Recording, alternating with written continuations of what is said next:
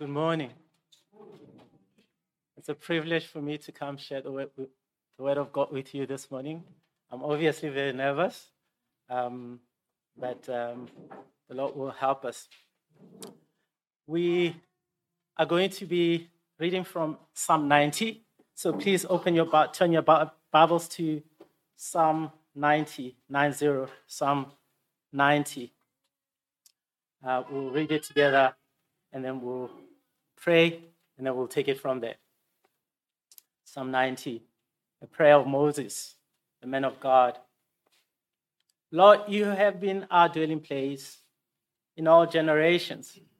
Before the mountains were brought forth, or ever you had formed the earth and the world, from everlasting to everlasting, you are God.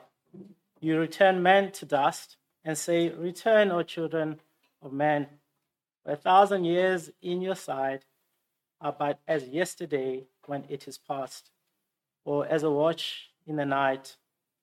You sweep them away as with a flood. They are like a dream, like grass that is renewed in the morning. In the morning it flourishes and is renewed. In the evening it fades and withers. For we are brought to an end by your anger. By your wrath we are dismayed. You have set our iniquities before you, our secret sins in the light of your presence. For all our days pass away under your wrath. We bring our years to an end like a sigh. The years of our life are 70, or by reason of strength 80. Yet their span is but toil and trouble. They are soon gone, and we fly away. Who considers the power of your anger and your wrath according to the fear of you? So teach us to number our days, that we may get a heart of wisdom. Return, O Lord, how long? Have pity on your servants. Satisfy us in the morning with your steadfast love, that we may rejoice and be glad all our days. Make us glad for as many days as you have afflicted us, and for as many years as we've seen evil. Let your work be shown to your servants, and your glorious power to their children. Let the favor of the Lord our God be upon us, and establish the work of our hands upon us. Yes, establish the work of our hands. Let's pray. Lord, we are gathered here this morning, and we have come to worship you and to hear you speak to us today through your word. We have different experiences during the week, yet we pray that in this very special time, you will quieten our hearts so that we will hear you speak to us. Address our hearts and minds, which are often distracted. Encourage these hearts, which are prone to grow cold. So do speak to us, Lord, we pray. We pray that your Spirit will illumine your word in our hearts and cause our hearts to be molded more and more into the likeness of your Son, our Lord and Savior, Jesus Christ. So speak, Lord, your servants are listening. Amen.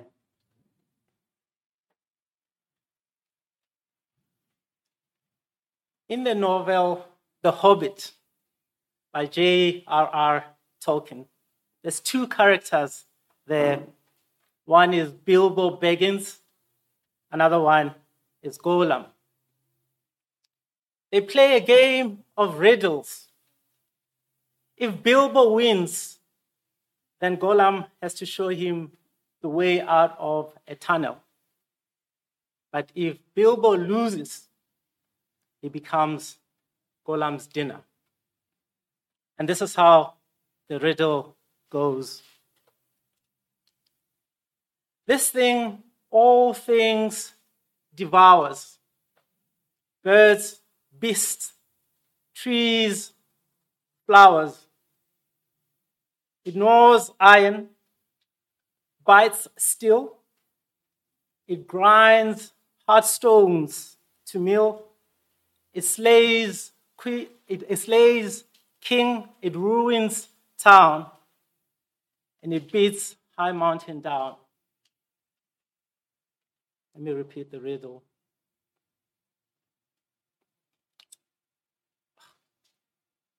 This thing all things devours, birds, beasts, trees, flowers, gnaws iron, bites steel, grinds hot stones to meal, slays king, ruins town, and beats high mountain down. And the answer is time. Friends, one of the biggest enemies that you and I have is time. We will not outlive it. None of us will be able to outlive time. You may be as beautiful or as pretty as a picture. Time will outlive you. You may be as strong as an elephant. You will not outlive time. You may possess the smarts of the most intelligent man. You may be as rich and as powerful as King Solomon. You may be young or old, poor and rich, black, colored, Indian, white. You may be the most powerful, the most influential, the most revered, the most celebrated, the most famous. Whatever your status, your enemy is time.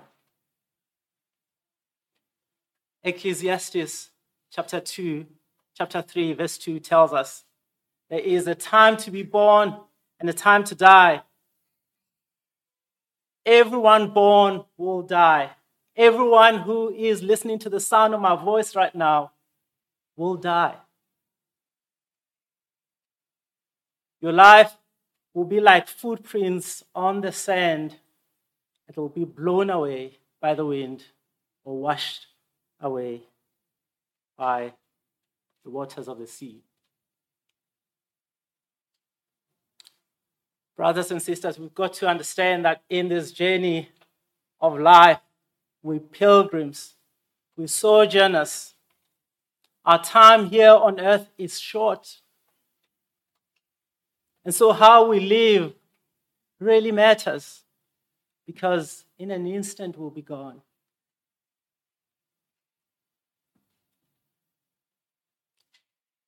And Moses speaks about time. If you read verses 1 through to 17, you will realize that there is allusion to time. And I want us to go through this again.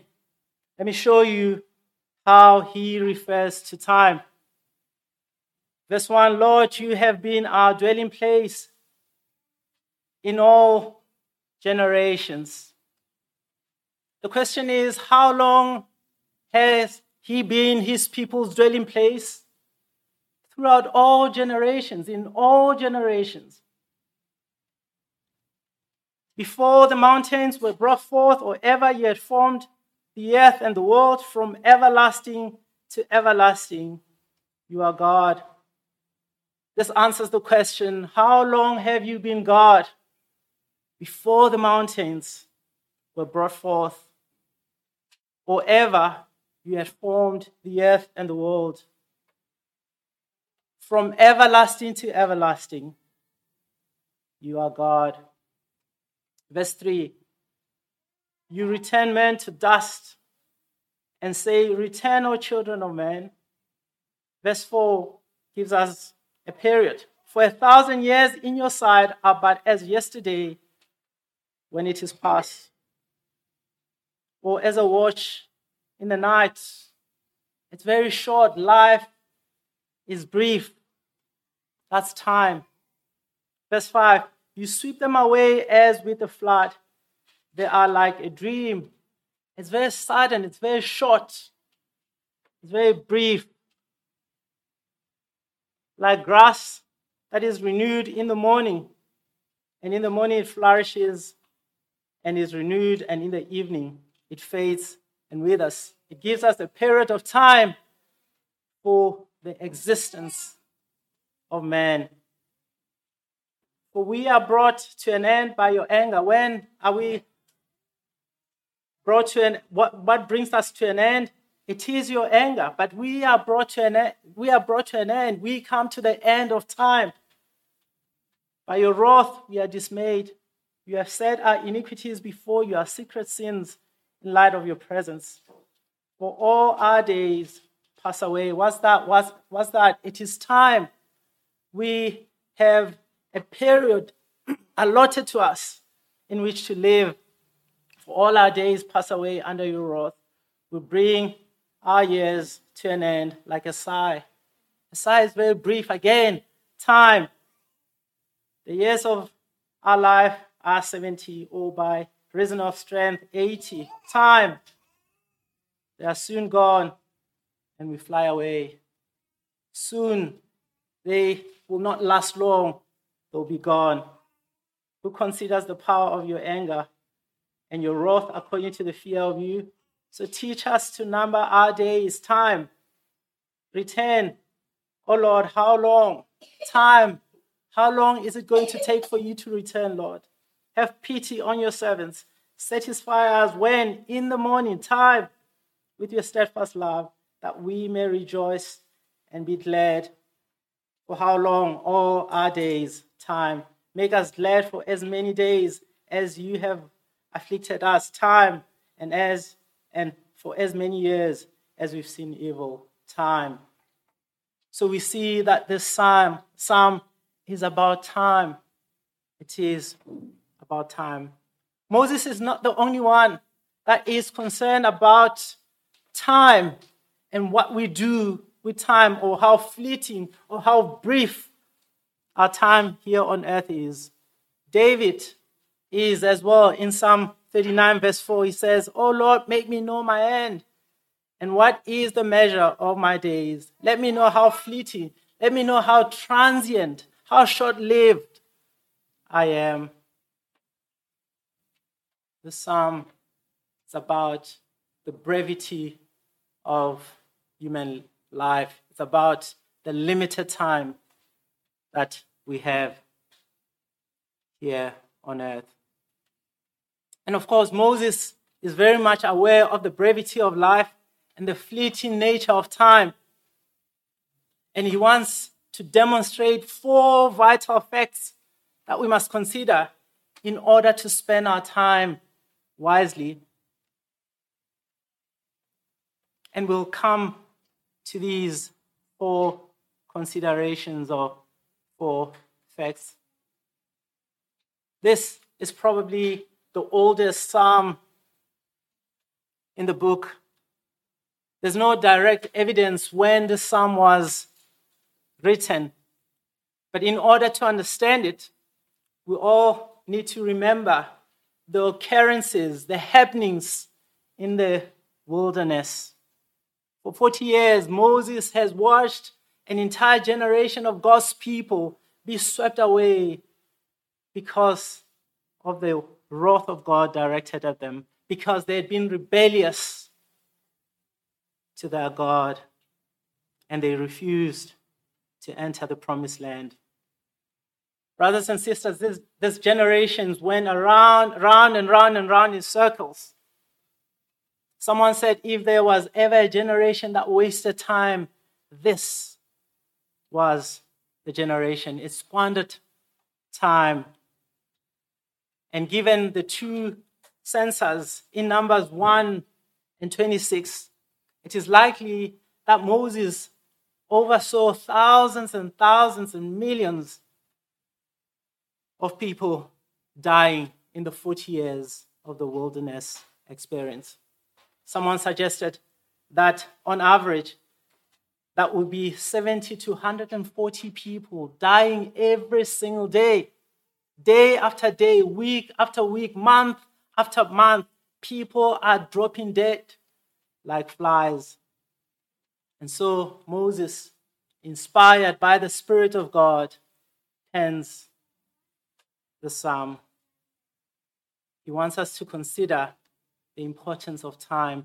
He wants us to see that our life is brief, that man is frail, man is weak.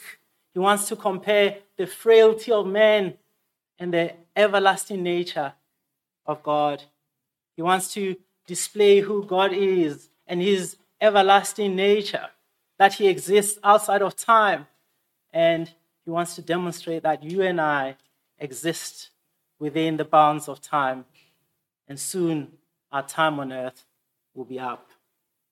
And it's always a gracious thing when God shows these things to us, because by his Spirit, we can be helped to live accordingly, to obey him as he aids us to. So it's an act of grace that God will show us that we don't have as much time as we think we do. So I want us to consider this psalm under these 4 points. Number 1, consider that God is eternal. Verses 1 and 2. Lord, you have been our dwelling place in all generations. Before the mountains were brought forth, or ever you had formed the earth and the world, from everlasting to everlasting, you are God. The second point is, consider that man's life is fleeting. Verses 3 through to 6. You return man to dust and say, return, O children of man, for 1,000 years in your sight are but as yesterday when it is past, or a watch in the night. You sweep them away as with a flood. They are like a dream, like grass that is renewed in the morning. And in the morning it flourishes and is renewed. In the evening it fades and withers. The third point, consider the wrath of God is inevitable. The wrath of God is inevitable. Verses 7 through to 11. For we are brought to an end by your anger. By your wrath we are dismayed. You have set our iniquities before you, our secret sins in the light of your presence. For all our days pass away under your wrath. We bring our years to an end like a sigh. The years of our life are 70, or even by reason of strength, 80. Yet their span is but 12 and trouble. They are soon gone and we fly away. Who considers the power of your anger and your wrath according to the fear of you? And the last point, consider that the right response to God is required. The right response to God is required. Verses 12 through to 17. So teach us to number our days, that we may get a heart of wisdom. Return, O Lord, how long? Have pity on your servants. Satisfy us in the morning with your steadfast love, that we may rejoice and be glad all our days. Make us glad for as many days as you have afflicted us, and for as many years as we've seen evil. Let your word be shown to your servants, and your glorious power to the children, to their children. Let the favor of the Lord our God be upon us, and establish the work of our hands upon us. Yes, establish the work of our hands. First, consider that God is eternal. First, we see in verses 1 and 2 that Moses puts God's eternality on full display. Why does he do that? Why does he elevate the eternality of God? He does so that we can see that in comparison to God, our lives are very, very brief. Our lives are short. He wants to demonstrate how weak man is. First, let's make some observation.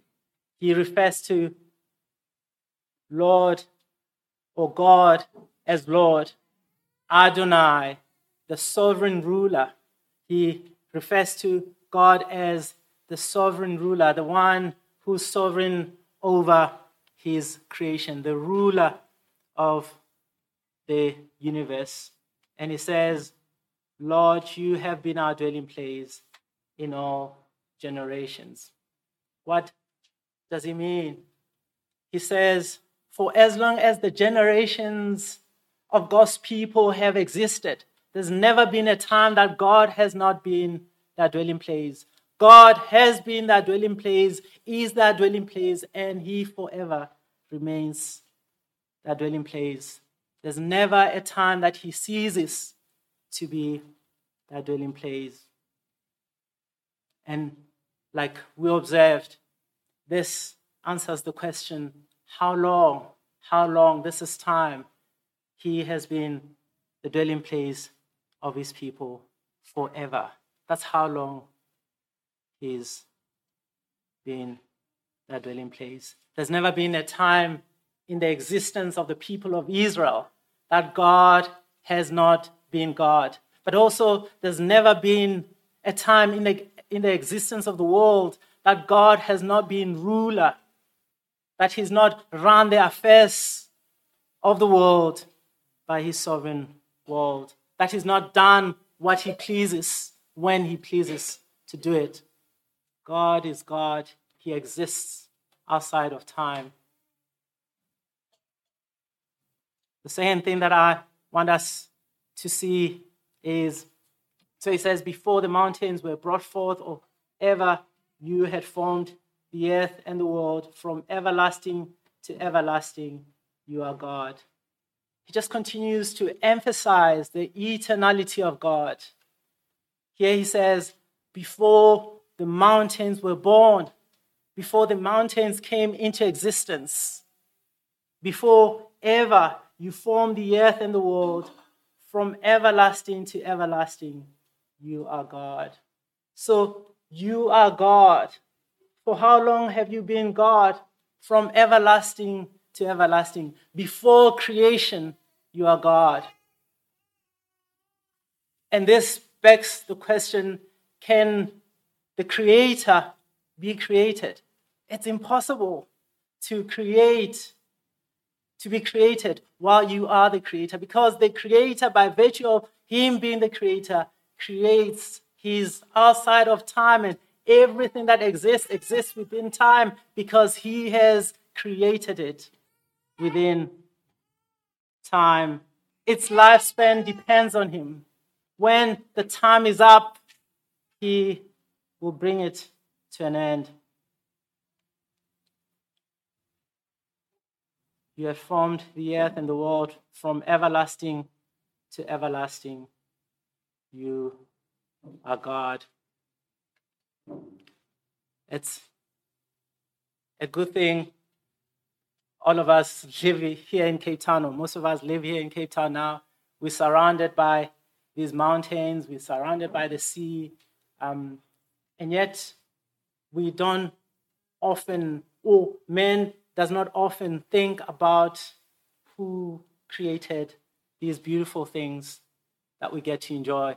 And it's very funny that Cape Town is known for its natural beauty. And the question is, why do we refer to this beauty as natural?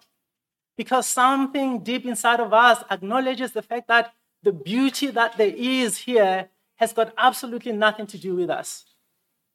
We found it here because the Creator created it. On Tuesday, my wife and I went atop the Table Mountain. It was the first time I'd gone. My wife had been a few times.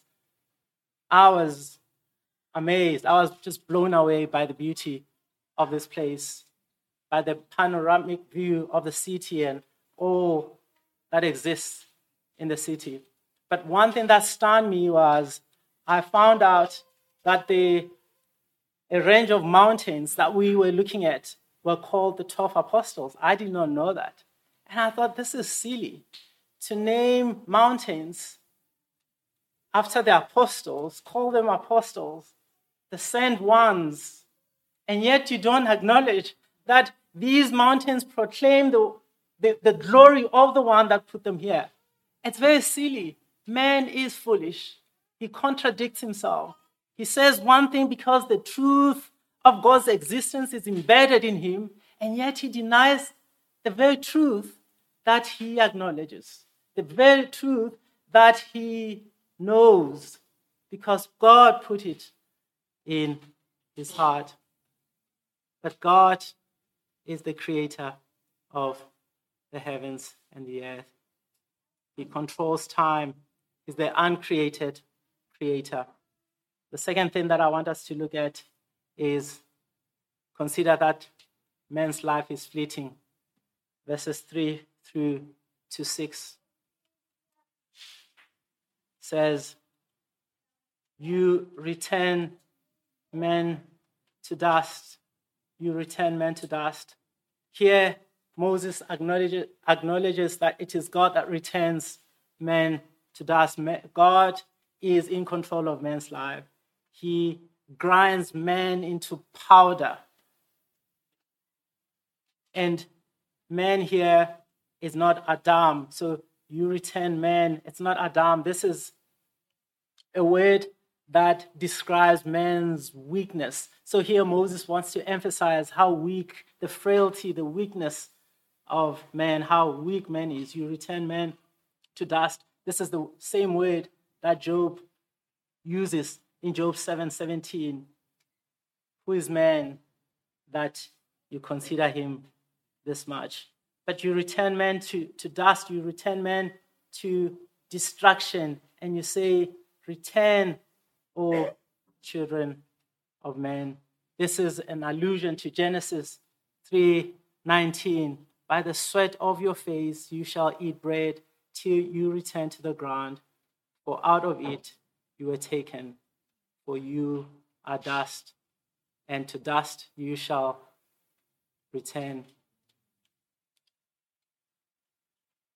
The Latin Vulgate renders this very verse, thou turnest men to humiliation, which though not the sense of the original, but that's the idea, that the man that was the epitome of strength and power and creativity is turned into dust when God returns him to dust. One who was powerful, one who was proud, one who dominated others is humiliated. I mean, there's nothing as humiliating as death, right? When someone is lying there, they're helpless. They can't do anything. They can't even bury themselves. So you return men to dust and say, return, O children of men. And verse 4 says, for 1,000 years in your sight are but as yesterday when it is past. Moses says, it does not matter how long man lives. Even if he lives 1,000 years, to God it's like a day.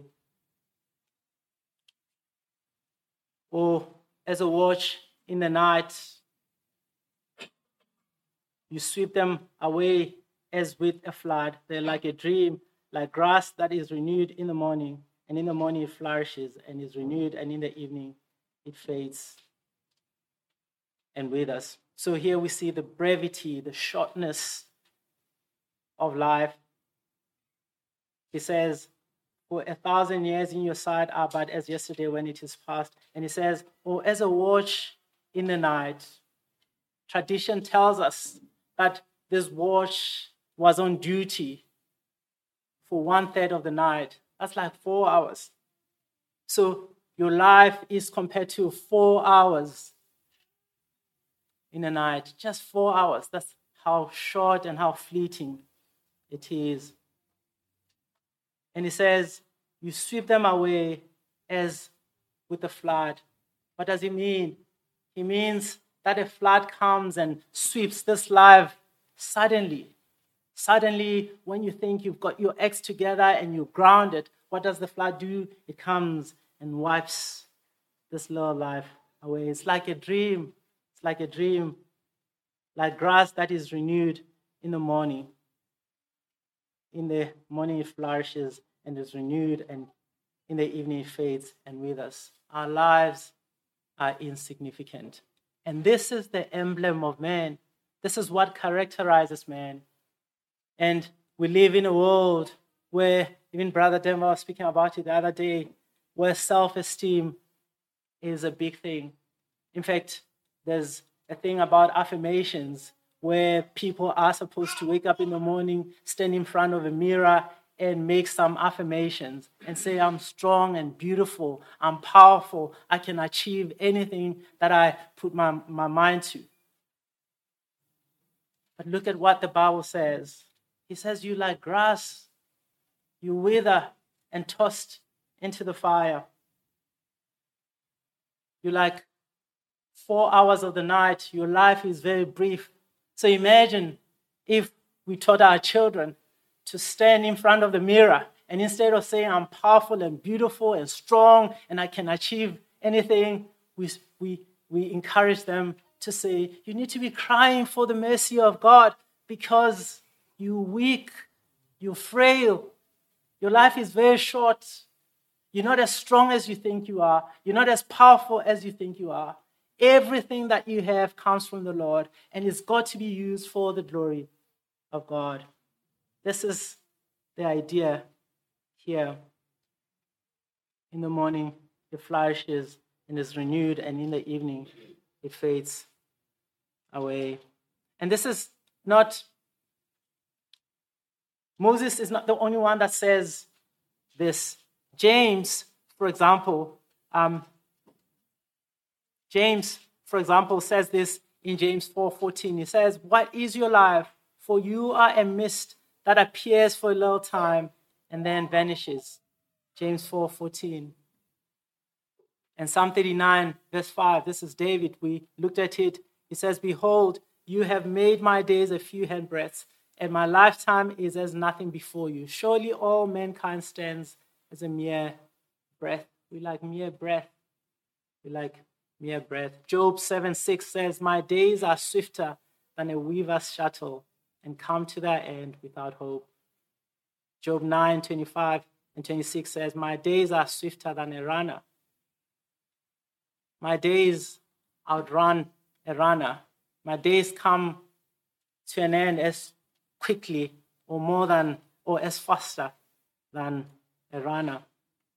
They go by like skips of reed, like an eagle swooping on a prey. So we see here that Moses wants to emphasize the fact that our life is brief, very, very brief, and we will die. And I know some of you are sitting here thinking, where's the hope? This is morbid.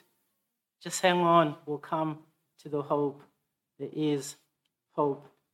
And the question is, why is life so brief? Why is it that life is so fragile? Why is it that man does not live forever? And verse 7 answers that. For we are brought to an end by your anger. By your wrath we are dismayed. You have set our iniquities before you, our secret sins in the light of your presence. For all our days pass away under your wrath. We bring our years to an end like a sigh. The years of our life are 70, or even by reason of strength, 80. Yet their lifespan is but a toil and trouble. They're soon gone, and we fly away. This brings us to the third point. Consider the wrath of God, or consider that the wrath of God is inevitable. There's a question in verse 11. Who considers the power of your anger and the wrath according to the fear of you? And the answer is nobody does. Nobody does, because this will inform the prayer that follows from verse 12. Who considers the power of your anger and your wrath according to the fear of you? Many people do not believe that God is angry, that God is a God of love, but as much as he is a God of love, he is a God of wrath, and he will punish sin. Many people want a God of love, a God just loves and tolerates sin, a God who never punishes sin. But the truth is, God will punish sin. And the reason why we die as we do, the reason why our life is as brief as it is, it's because of the wrath of God. Man has sinned against God. Man has sinned against God, and he deserves the wrath of God. For we are brought to an end by your anger. By your wrath we are dismayed. You have set our iniquities before you, our secret sins in the light of your presence. Who considers the power of your anger and your wrath according to the fear of you? Who is it? Many people do not. Many people think, why am I suffering? God is not just. Why is there so much hurt and suffering and death and sickness in the world? And they do not associate this with their own sinfulness. They do not know, or they do not acknowledge that this has got to do with the sin of man. The sin of man is ever before God. And those who do not put their faith in the Lord Jesus Christ will perish. There's no running away from the wrath of God. There's no running away from the wrath of God. In fact, I'm reminded of Romans 1, verse 18. Let's turn there quickly. Romans 1, verse 18.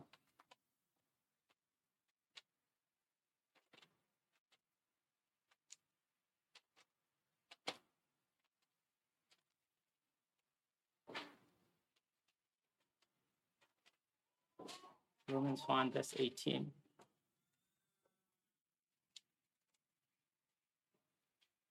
For the wrath of God is revealed from heaven against all ungodliness and unrighteousness of men, who by their unrighteousness suppress the truth. For what can be known about God is plain to them, because God has shown it to them. For his invisible attributes, namely his eternal power and divine nature, have been clearly perceived ever since the creation of the world in the things that have been made. So they are without excuse. For although they knew God, they did not honor him as God or give thanks to him, but they became futile in their thinking, and their foolish hearts were darkened. Claiming to be wise, they became fools and exchanged the glory of the immortal God for images resembling mortal men and birds and animals and creeping things. The wrath of God is being unleashed on humanity. However, all is not lost. And that is why, as Moses considers the eternality of God as compared to the brevity, the short nature of our lives, he comes to this point. He comes to pray. He comes to this point where he prays as he considers the sinfulness of man and that man deserves the wrath of God, that our lives are short, and as he has reflected on the eternality of God, he comes to this point. Verse 12, so teach us to number our days, that we may get a heart of wisdom. Return, O Lord, how long? Have pity on your servants. Satisfy us in the morning with your steadfast love, that we may rejoice and be glad all our days. Make us glad for as many days as you have afflicted us, and for as many years as we have seen evil. So Moses prayed, and that's what I want us to consider. Consider the right response to God's. Consider the right response. Consider that the right response to God is required. So consider that the right response to God is required. So let's look at this prayer. First he says, who considers, verse 11, who considers the power of your anger and your wrath according to the fear of you? And the question is, we don't. Man does not. Man does not. Man needs help to be able to consider the power of God's anger and the wrath according to the fear of God. So the word he rendered consider. In verse 11, the ESV, it's who knows the power of your anger? Who knows the power of your anger? So teach us to number our days. I think there's a connection there because that word, teach us, is make us know the number of our days. Make us know the number of our days. Who knows the power of your anger? We don't. So he prays, make us know the number of our days. And I want us to observe a few things here. Number one is Moses says, for us to be able to consider the power of God's anger, we need supernatural help. We're not able to consider how angry God is towards sinful humanity unless God teaches us or unless there is supernatural help from above.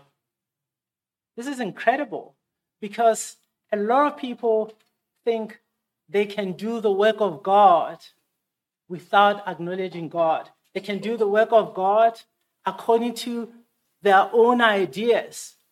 They can live wise, productive lives, and that will please God. But it does not come from within. This kind of pleasing God, this kind of living, this kind of knowing comes from outside man. It comes from outside man. That is why Moses, inspired by the Holy Spirit, would say, so teach us to number our days. Make us know. Unless you make us know, there's no way of knowing how to number our days. Unless you make it possible for us, it's impossible for us to do that. Teach us to number our days.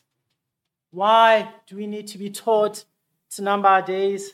So that we may get a heart of wisdom, so that our disposition, our entire being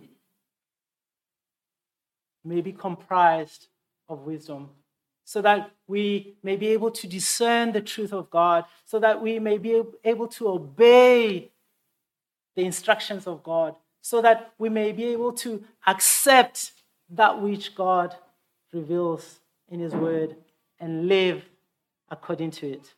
Teach us to number our days that we may get a heart of wisdom. And he continues to pray, return, O Lord, how long? Return, O Lord, how long? And we do know that one of the ways that God demonstrated his displeasure in the Old Testament was to remove his presence, as it were. And Moses cries out and he says, return, how long? Return, come, return, relent, repent, how long, Lord? And he does what all of us are supposed to be doing.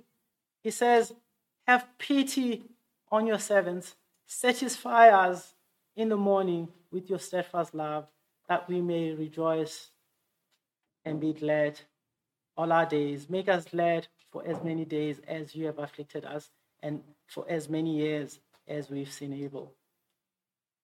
Moses has he understands theology. He's got his theology right here. He says, return, O Lord, have pity, have mercy on us. Satisfy us in the morning. With what are you supposed to satisfy us? With your steadfast love. Unless we have your steadfast love, unless we receive your mercy, we will not be satisfied. That satisfaction begins with you granting us mercy. It begins with you granting us mercy and making us your own people. That's where it begins. And that is why if you're sitting here and you think you're just going to be a good person without acknowledging, without coming to Christ in repentance, it is futile, because any work done for anything else apart from Christ will be futile in the end. Everything that's done for anything apart from Christ will be futile in the end. The degrees that people have, the constructions that they have made, if they've made them but have not acknowledged Jesus Christ as their Lord and their Savior, they've not come to Christ in repentance, all that are just good works, but they are futile. So Moses acknowledges that we need your mercy. Have pity. Have pity. Doesn't it remind you of the parable in Luke 18 of the tax collector and the Pharisee? Jesus tells us about these two men. One is praying and he is appraising himself and he is saying, I'm not like, the rest of these people. I'm a great guy. And here is a tax collector who is standing far off and is crying out, Lord, have mercy on me, a sinner. Lord, have mercy on me, a sinner. And Jesus says, today you will be justified. This is what Moses does here. Return, O Lord, how long? Have pity on your servants. Satisfy us in the morning with your steadfast love, that we may rejoice and be glad all our days. The rejoicing and which is the same thing, rejoicing and being glad all our days, is incumbent upon the mercies of God. Make us glad for as many days as you have afflicted us, and as many years as we've seen evil. And then he goes on and he says, let your work be shown to your servants and your glorious power to their children. Now that we've received mercy, now that we have received pity, show us your work. Show us your work. Show us your work and your glorious power. Let the favor of our Lord be upon us and establish the work of our hands upon us. Yes, establish the work of our hands. He's basically saying, having received the mercy of God, now we can work. How do we work? We work for the glory of God. We work for his glory. In conclusion, I want to ask you this question. Who are you living for? I'd like to encourage you, young people sitting here, dedicate your life to the glory of Christ. Endeavor to live for Christ. Whatever you do in your studies, in your job, whatever it is that you do, endeavor to do it for the renown and the glory of Christ. All people sitting here, you're closer to the grave, as it were, than when you first began. Live, finish well, live for the glory of Christ. You're suffering, you've got ailments, you've got different kinds of struggles. You're bearing your children or you're bearing people that you love. Endure for the glory of Christ. Glorify Christ in your suffering. Whatever you do, however long you still have got to live, live for the glory of Christ. And for those who do not know him, your life is futile if you have not come to Christ. Your life is futile if you do not repent of your sin and beg for God's mercy, and is faithful to those who come humbly begging for his mercy. So cry out to him, beg him for mercy, so that you will spend your time wisely living for him and him alone. Let's pray. Father, thank you so much for this morning. We thank you for your word. We thank you for your goodness towards us. We thank you, Father God, that you have loved us with an everlasting love. Father God, it's not because we have deserved or merited your love, but it's because of your mercy. You have had pity on us, and that is why today, Father God, we can come and praise you. So we pray, Father God, in light of this psalm, help us to endeavor to live for you and you alone. Father God, whether it's in our jobs, in our marriages, Father God, whatever we do, help us to do it for the glory of your name. We pray, Father God, for those who are not saved. We just pray, Father, that you will subdue their stubborn hearts. And Father God, you will grant them mercy. We pray, Father God, that they will come to you crying for mercy. And you, who is faithful, will forgive them. So we pray, Father God, that you soften their hearts. You open their hearts to your word. Father God, you help them to see the truth of your word, acknowledge it, accept it, and obey it. We just pray, Father God, that you will do it for the glory of your Son. We pray all this in his name. Amen.